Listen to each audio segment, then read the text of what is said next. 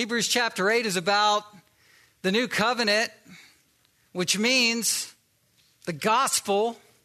It's about Christ who has given his life for us, and that promise is secure and sealed in his blood. We need to benefit from the gospel.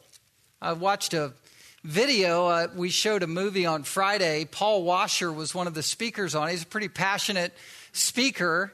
He was talking about how the gospel in that movie, American Gospel, is not just for unbelievers. And you can't assume that when a crowd is present, even this size, a spring day crowd, that all of you are believers. But the gospel should be presented at church because you have unbelievers, but it's also for believers. As believers, we should benefit afresh from the truths of the gospel because gospel is promise. The gospel is the promise of your eternal life, the promise of you being forgiven of all your sins. It is a promise that should sort of cause the heartbeat pace to get going, increasing, and there should be excitement surrounding the gospel. And that's what my goal is as we explore Hebrews 8. Hebrews 8 should be read in handfuls. I'm convinced of that as I've been studying through the chapter. I tried to create a sermon to get us through the whole of chapter 8. It didn't happen.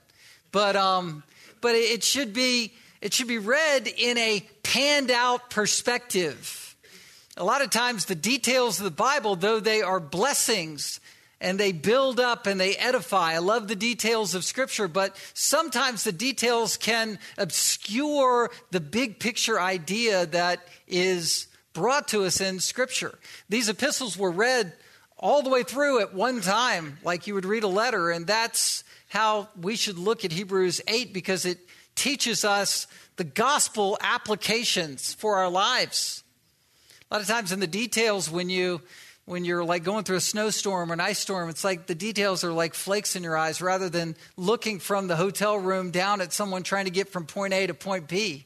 In college, I was counseled very wisely when I was overwhelmed at some assignments that what you're overwhelmed by oftentimes is like a penny that's taken close to your eye.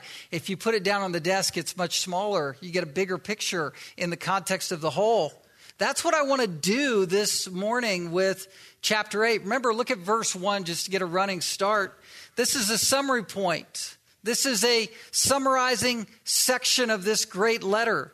Now, the point in what we are saying is this. Anytime an author says that, you should pay attention and sit up. There's a lot that's in the meaning of what's going to follow that. We have such a high priest, one who is seated at the right hand of the throne of the majesty in heaven. There is sort of an overarching summarization here to say Jesus is better than all of the priests that have gone before. And we've been talking about that a lot because Hebrews talks about that a lot. But the second sword thrust that the author of Hebrews is going to put before you that connects to Jesus' superiority is the gospel promises that rain down from him being superior. His superiority isn't just about him in and of himself. The glory is his, but the blessings rain down to us in these gospel promises. And that's what's happening here. You see, verse 2, a minister in the holy places. This is Christ. He's ministering to us as our advocate, intercessor, in the true tent that the Lord set up, not man. This isn't talking about what Israel set up in the Old Testament times under the Old Covenant to these people who are New Testament Christians, but Jewish Christians. We're not supposed to just ceremonialize that. We're supposed to let the ceremony of the Old Testament shoot us upward and look at heaven and say, this is what it was all about. For every high priest is appointed to offer gifts and sacrifices. Talking about the mundane over and over again, daily sacrifices for daily sins and ceremonies with the Day of Atonement. All of that was happening. It says, thus it is necessary for this priest, Christ, to have something to offer. Now we know that from Hebrews 7 and Hebrews 9, Hebrews 7, 27, 9, 14, that the once for all sacrifice was given for us one time as opposed to the daily sacrifices or the yearly sacrifices. But this one-time sacrifice applies to you on a daily basis. That's what he's saying. The gifts of the sacrifice rain down from heaven. The ceremonial system takes our hearts vertical, and then Christ's superiority is raining down the blessings of the atonement every single day into our lives. That's what the author is saying. Don't go back to ceremony. Look up into heaven and see that Christ is giving us the gift of intercessory love on a daily basis. Verse 4. Now, if he were on earth, he would not be a priest at all. That's a little bit sarcasm here. Since there are priests who offer gifts according to the law. I think that the ceremonial system was still in place, even though the new covenant was established. Christ predicted it at Passover. He established it through his death, burial, and resurrection. The church had been born. But this is probably before General Titus came in and steamrolled Israel and burned it to the ground in AD 70. So the temple was still up. The sacrifices were still going. Erroneously, that was happening. And basically the author is saying, look, Jesus wouldn't even fit into that program now because he's not from the line of Aaron. He's not from the tribe of Aaron anyway. That's what verse 4 is saying. Verse 5, they, the ceremonial system, serve a copy and a shadow, a foreshadowing of the heavenly things.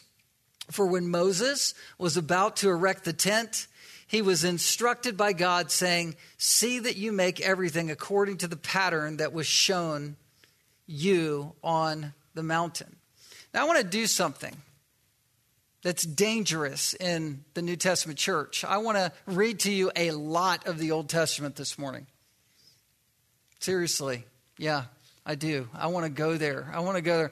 Because Hebrews comes to life if you have a context for what the author is saying. And I want you to sort of back into some of these Old Testament paragraphs to get the big picture, the panned out perspective of what is going on.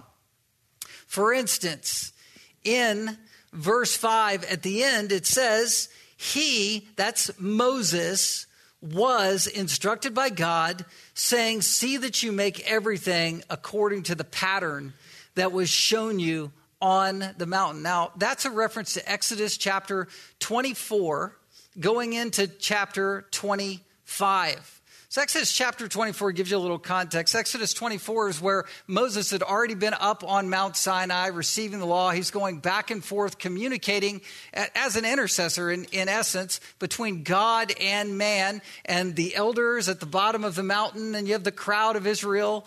And this is what's going on. Verse 15, Exodus 24:15. Then Moses went up on the mountain and the cloud covered the mountain. The glory of the Lord dwelt on Mount Sinai, and the cloud covered it 6 days. And on the seventh day, he called to Moses out of the midst of the cloud. Now the appearance of the glory of the Lord was like a devouring fire on the top of the mountain in the sight of the people of Israel. Moses entered the cloud and went up on the mountain, and Moses was on the mountain 40 days and 40 nights. He's interacting with God, and what he's learning about as he interacts with the Lord is about the temple furniture. Chapter 25 of Exodus talks about it, the Ark of the Covenant. This is what you'll need to offer sacrifices, to have the mercy seat, to have everything ornamented just the way the Lord would want it. This is the table of bread. This is the golden lampstand. This is what it will look like on earth. But it's reflecting something that's in heaven. And Hebrews 8 verse 5 is quoting Exodus 25:40. Exodus 25:40 says, see that you make them after the pattern for them which is shown you on the mountain.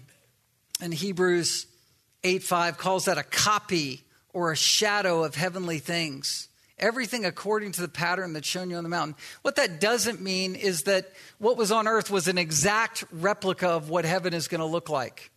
But at the same time, don't dismiss the symbolism found in the Old Testament imagery.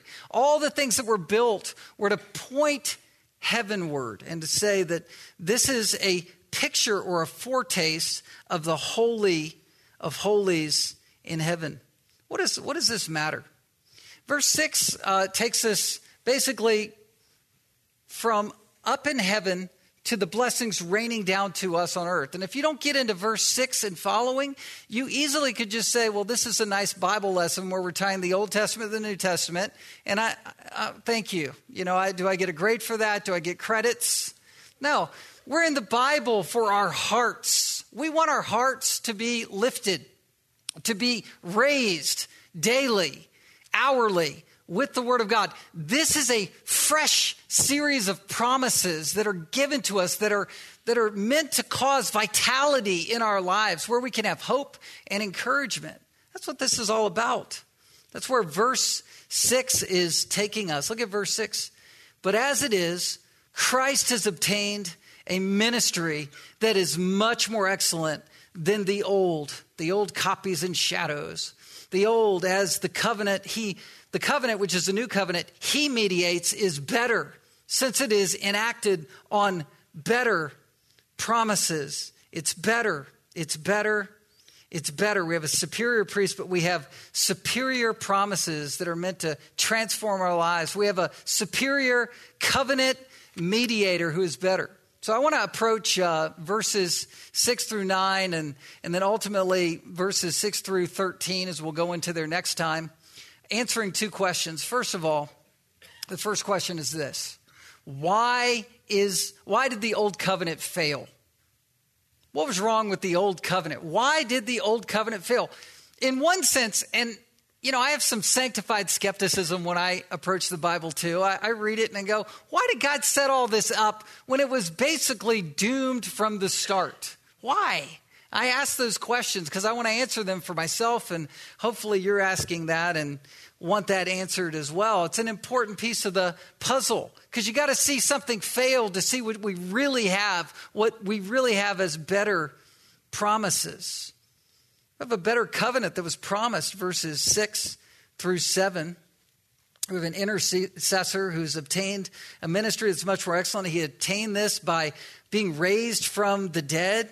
He mediates a covenant that's better with better promises. Better promises. What are the promises? They're the promises that are listed before us that are direct quotes from Jeremiah 31. So where's the gospel quoted from? Jeremiah 31. That's what we're talking about. The Old Testament is inspired scripture. The Old Testament is worthy of our time. The Old Testament should not be thrown away. I'm telling you, I won't name names this morning, but there is a very popular preacher today that I've seen on little videos where he's saying that we basically need to chunk the Old Testament in the trash and throw it away. That's my version of what he's saying. He's saying it a lot more eloquently to get away with it. But we don't want to dismiss how the Old Testament shares the gospel, and it's tied in here in Hebrews chapter 8.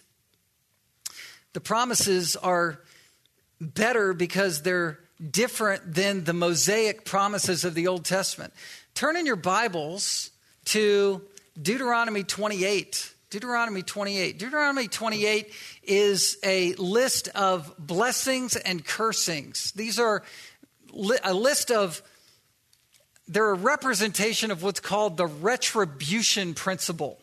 If you do well, if you obey, you will be blessed. If you disobey, if you abandon God, you will be cursed. This is Deuteronomy 28. Look at verse 1. If you faithfully obey the voice of the Lord your God, being careful to do all his commandments that I command you today, the Lord your God will set you up high above all the nations of the earth. This is what Moses also wrote. He wrote this right before Israel was going into the promised land. It's Deuteronomy, meaning the second law, or the reiteration of the law that he had been given at Sinai. He's reiterating it, synthesizing it, boiling it down, and sending the children of Israel into the promised land, but it's still under the Mosaic covenant. Verse 2, all the blessings shall come upon you and overtake you if you obey the voice of the Lord your God. Blessed shall be your city. Blessed shall be the fruit of your womb. Verse 5, blessed shall be your basket and your kneading bowl. Blessed shall be you shall be when you come in. Blessed when you go out. Verse 7, the Lord will cause your enemies who rise against you to be defeated before you. All these blessings of prosperity and goodness are there for you, but only if you obey. How do you think that's going to go? How's that work in your life? Conditional love, conditional blessings. Hey, if I do enough, I'm good. I'm good with God. God's good with me. If I don't do something, or if I do something wrong, I am living in dread of what's going to happen to me. That's the system that this was fashioned after. Verse 15. But if you will not obey the voice of the Lord, your God, or be careful to do all his commandments and his statutes that I command you today, then all these curses shall come upon you and overtake you. Cursed shall be your city and your field. Cursed shall be your basket and eating bowl. Cursed shall be the fruit of your womb, fruit of your ground. Cursed shall be you when you go out and come in. There's curses that were going to be sent, pestilence, wasting disease. Verse 24, the Lord will make the rain of your land powder. From heaven dust shall come down and on you until you are destroyed. It just goes on from there. The enemies will be there to overtake you. Blessings and cursings. It's dangerous. Absolutely dangerous. It was a dangerous covenant.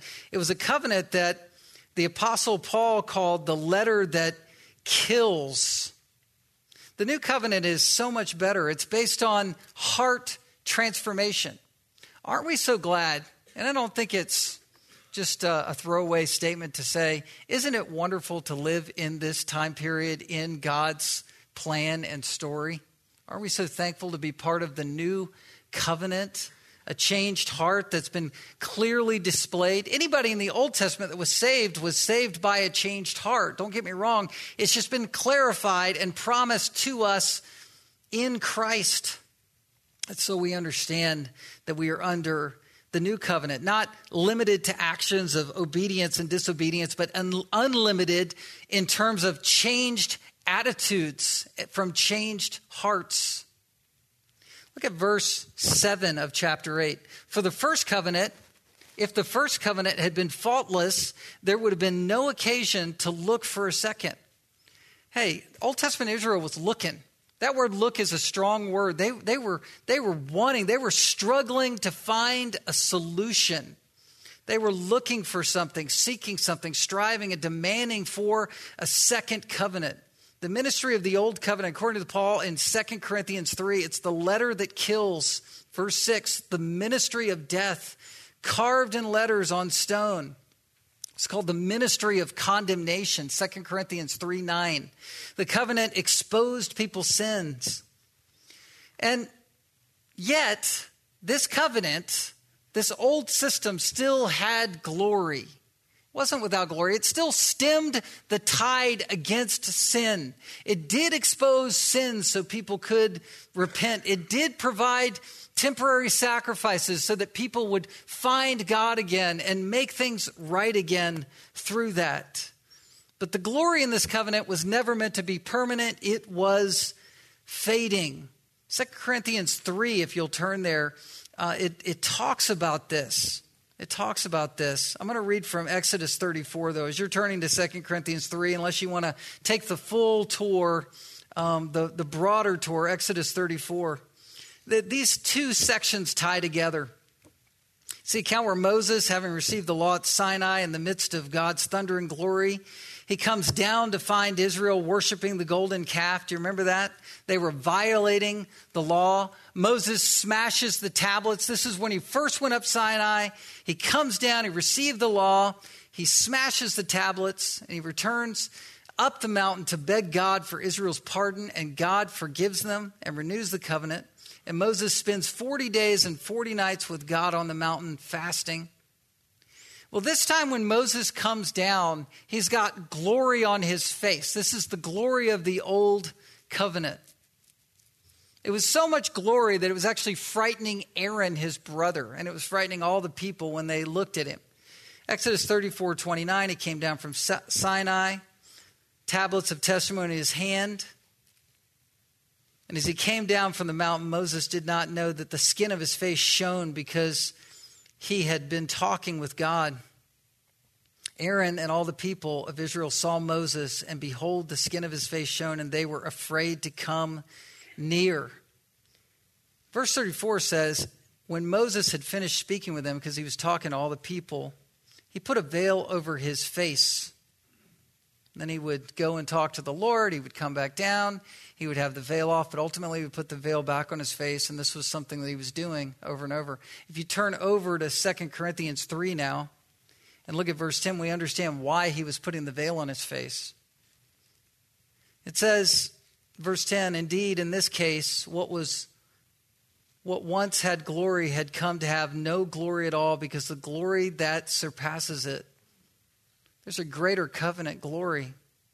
For if what was being brought to an end came with glory, much more will what is permanent have glory. Since we have such a hope, we are very bold. Now, Paul is going to make a strong contrast between the boldness of Paul and the boldness of New Covenant Christians and Moses. You say, well, Moses had it all. He had direct access to God. Show me that glory. He got to see God's glory pass. Will not let you go until I see your glory. I mean, he had a friendship with God like none other, right? No. He had a lesser opportunity than you have as a Christian. Look at this in verse 13. We are bold. We are very bold, verse 12. Not like Moses, who would put a veil over his face so that the Israelites might not gaze at the outcome of what was being brought to an end. That glory was fading. That glory was never meant to fully succeed. So, one of the reasons why the Old Covenant failed is we have better promises. We have something that supersedes it. And then, secondly, verses 8 and 9, the Old Covenant was based on Israel's obedience. It was all conditional. Look at verse 8 back in Hebrews 8. It says, for he finds fault with them when he says, stop there. Did God find fault with his Mosaic covenant? Is that what that says? No. The law is good. The law is from God, right? The law was fine. The problem wasn't with the law. The problem is with the people. It's how it is with us. The problem isn't with what God has given us in the Word of God. The problem is always our sinful hearts that reject the accountability of the Word of God. He found fault with them.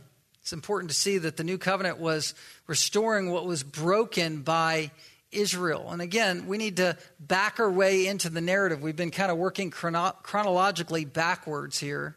Sorry for doing that, but that's the way the Hebrews 8 unfolds. It's important to see the commitment that Israel had made in regards to the old covenant, and that's in Exodus 19. This is right before Moses is going up the mountain for the first time to meet with God at Mount Sinai. It was the third moon, verse 1. After the people of Israel had gone out of the land of Egypt, on that day they came into the wilderness of Sinai. They set out from Rephidim and came to the wilderness of Sinai, and they camped in the wilderness, and Israel encamped before the mountain.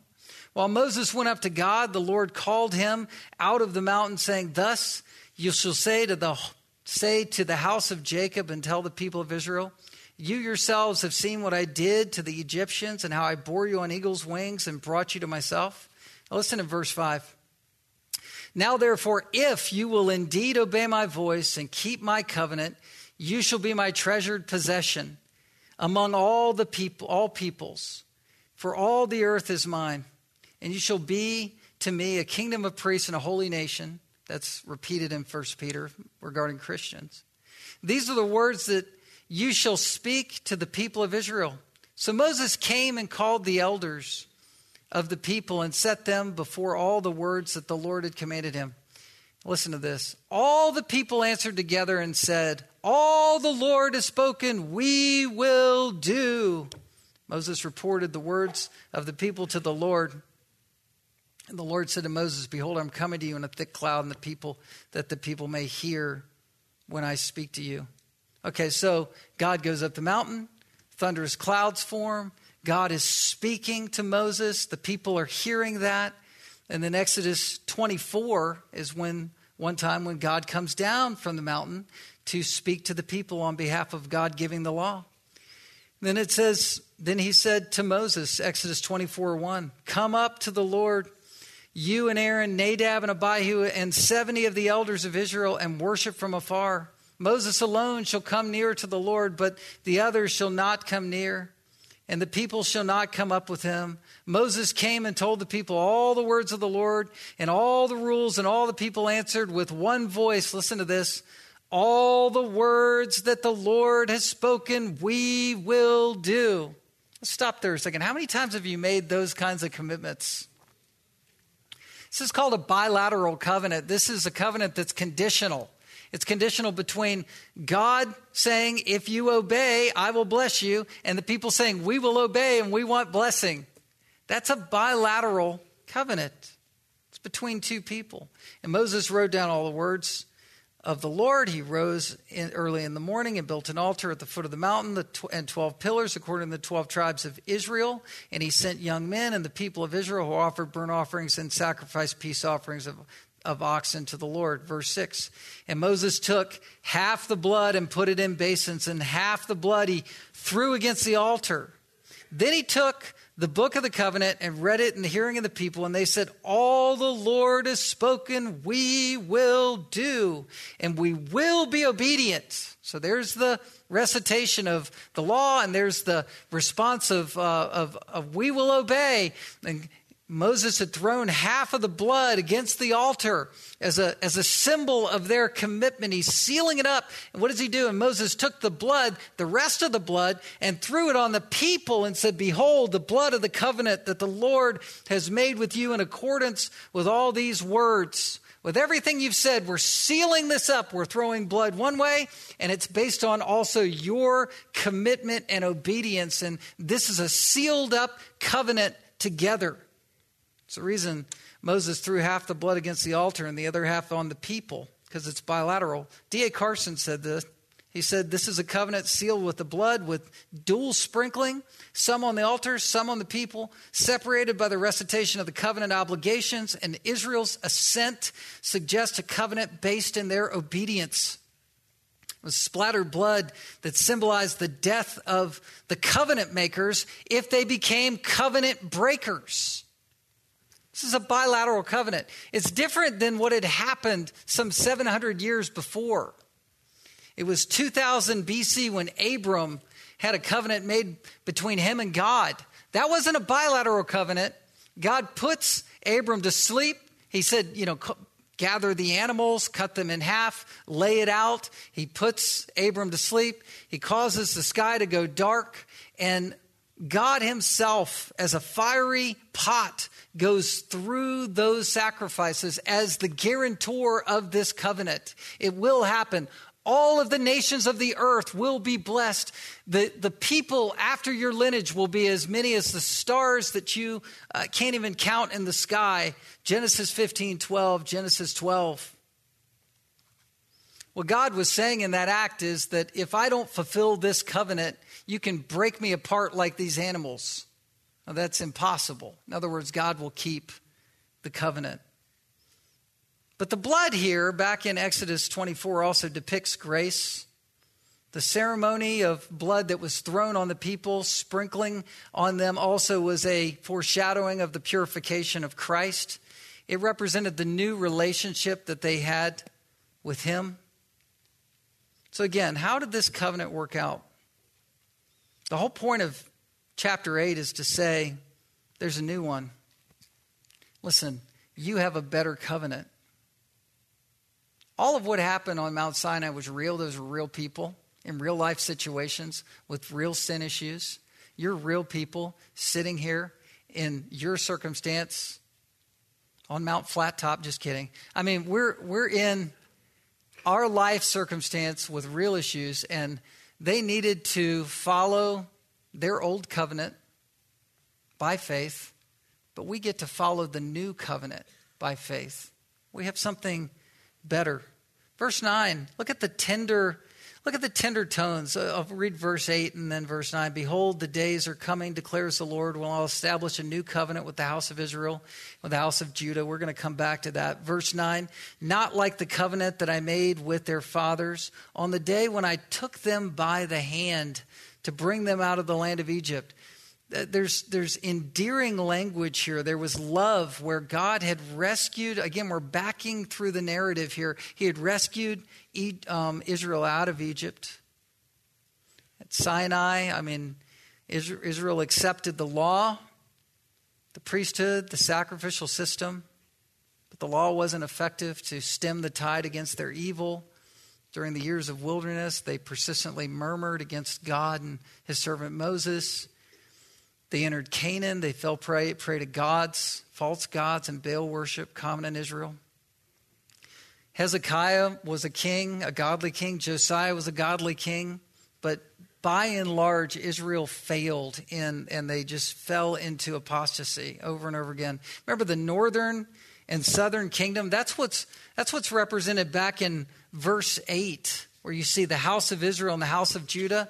That represents the kingdom that's split apart. You have King David. You have King Saul, but then King David was a godly king, but he fell into sin and reaped, the repercussions of his sin in Solomon's sin and immorality. Someone who was wise, who knew God, but then his sin ultimately was judged, and there was a judgment where you have King Jeroboam, and a way to remember this, where the kingdom splits, he goes north to Israel, and you have 10 tribes of Israel, and you have King Rehoboam, and he remains. Jeroboam jumps, Rehoboam remains, and he's down in Judah, and you have those 2 tribes represented there. And they ultimately were judged themselves in exile. In exile. God had been faithful, and they had not. They turned their backs on God. Verse 8 is giving hope, though, saying there's going to be a full restoration to Israel. Again, Solomon's sins were borne out in Jeroboam and Rehoboam. 930 BC is when they were the split kingdom at first. And those kings were there. And then later in the days of Jeremiah, when Jeremiah wrote Jeremiah 31 and what we read here in chapter 8 of Hebrews, when he wrote that, the northern kingdom had already been swept away by Assyria. And that's 10 tribes. And really, they never returned to the land. That's 722 BC, and then about 150 or so years later, 597, 82, the southern kingdom, Judah, was taken away by the Babylonians. Remember that in the story of Daniel. Daniel swept away with Shadrach, Meshach, and Abednego. We just heard a sermon recently on that. Ezekiel's over there with the Babylonians prophesying. You have Jeremiah back at home base in Judah, but he's watching his vulnerable land with a depleted people, watching his city burn down. You have Lamentations. He's watching the city burn, the temple burn. All of this was because of their covenant unfaithfulness in a bilateral covenant. This is no way to live. But ultimately there's hope. Verse 8 of Hebrews 8, I will establish a new covenant with the house of Israel and the house of Judah. There's going to be an ingathering. Romans 11 says the millennial kingdom is where all of this will be fulfilled. Why did it go this way? Jeremiah 11, just to give you a little quick sweep on that. Their gods had become as many as their cities. O Judah, Jeremiah says, as many as the streets of Jerusalem are your altars you've set up to shame. Worldliness had invaded Judah, and they were sent into exile. Jeremiah 29, 10 through 14 gives a little glimmer of hope, though. For thus says the Lord, when 70 years are completed for Babylon, I will visit you. I will fulfill to you my promise and bring you back to this place. There'll be welfare, etc. There was hope, but only a few chapters later, the hope goes from a physical hope where Judah is brought back to the land in 70 years to the spiritual hope of Jeremiah 31, which is new covenant hope that you get. Look, one reason, I didn't know this until I was preaching this, one reason really to go through this survey of Old Testament is to understand that we fit in this storyline within the New Testament of the redemption story. You have the blessing of the new covenant. The blessing moves beyond coming out of exile to having a heart promise made. So if the old covenant was doomed to fail, literally doomed from the start, why did God make this covenant? There's grace there. There's grace in seeing that you can't keep the law. Do you hear that? The law tells us the difference between right and wrong, what to do and what not to do. Just by learning the Decalogue, the Ten Commandments, you can learn a lot about what to do and not do in life, and it will help you. That's why even in common grace government, there's a representation of the law of God, even in our state laws and national laws at levels, in terms of we can't kill people. You go to jail for that or you get executed for that. I mean, there is common grace in the law that is given. But the law does something even greater for the Christian. Romans 8:1, there is therefore now no condemnation for those who are in Christ Jesus. For the law of the Spirit of life has set you free in Christ from the law of sin and death. The new covenant law, the law that changes your heart on the inside, has set you free from a law that's called sin and death. Now, what's defined as sin and death here? Verse 3. For God has done what the law, weakened by the flesh, could not do by sending his own Son in the likeness of sin, likeness of sinful flesh, and for sin he condemns sin in the flesh. The law is weakened by the flesh. What does that dynamic look like? Well, that's described in Romans 7 in the earlier chapter. It's an inescapable reality where the law is a mirror to show us our sin. It reflects sin back to ourselves. Romans 7:7, what shall we say then? That the law is sin? By no means. They're talking about the old covenant law. Yet if it had not been for the law, I would not have known my sin, for I would not have known what it is to covet if the law had not said you shall not covet. Remember Paul, he had the law nailed. He had all the T's crossed, I's dotted, Pharisee the Pharisee, nailed it, had extra biblical laws nailed. He was at the top of his class, studied under Gamaliel, probably had all the Old Testament memorized, nailed it. He's perfect, right? But then as a new covenant, transformed Christian, he's looking at the law and saying, wait a minute, covetousness, I have not nailed it. My heart wants things that I should not have. And I'm condemned by that. And as a New Testament, New Covenant Christian, he's saying, but sin, seizing an opportunity through the commandment, produced in me all kinds of covetousness, for apart from the law, sin lies dead. His covetousness wasn't awakened. It was live, it was happening, but it wasn't reflected back to himself. It was as if it was dead. I was once alive apart from the law, but when the commandment came, sin came alive and I died. It was stricken to the heart. The very commandment that promised life proved to me death. Proved to be death to me. For sin, seizing an opportunity through the commandment, deceived me and through it killed me. Sin was killing him and the law showed him that he needed to repent of it. The law reveals our sin. But there's grace in failure. There is. Think of a child who runs where he ought not run. As a parent, sometimes we have to say, don't run. Don't run, you're going to get hurt.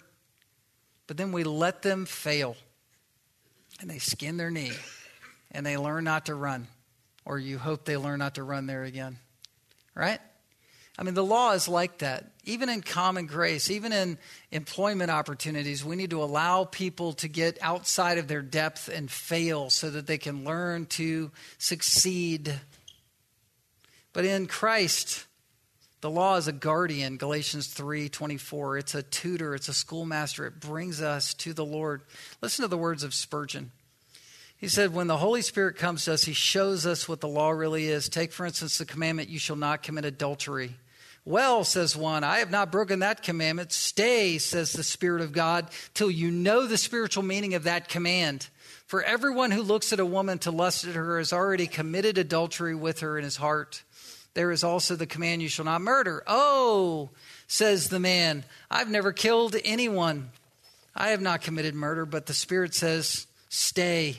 Everyone who hates his brother is a murderer. Even the sins that pass in front of us. That, the law is what awakens those and shows us what we need. We need to have a fresh dependence upon the Lord, don't we? Look at the law. Don't run from it. Embrace it. But then allow the law to cause your heart to fall open to the Lord in humble dependence. We've been given a unilateral covenant where Christ is our guarantee. Our relationship with the Lord is not at stake like it was in the Old Testament. Our relationship is not on the line. We are under no condemnation, secure in the Lord, completely dependent upon Him. We've moved from a stage before Christ where we would go, what is God really like at all? I'm not sure. I know a lot about God, to being actually able to ask God Himself what He's like and have Him talk directly to us. This is what we have in the New Covenant. We've moved from the Dewey Decimal System in the encyclopedic card catalog, which I never mastered in grade school, ever. And guess what? I never needed to. Isn't that great? We never had to be Old Testament Israelites. We never had to master that. We never had to know it. We might have gone, all the different, click slides, beep, beep. This is the Dewey Decimal System. I'm going crazy in those classes. I'm never going to understand that. And I never had to. Now I have something that's amazing called Google. Well, in the New Testament, we have Christ. We just have immediate access just by placing our complete trust in Christ alone by faith. Next week, we're going to unpack what this really looks like in the new covenant, the relationship we have with Him.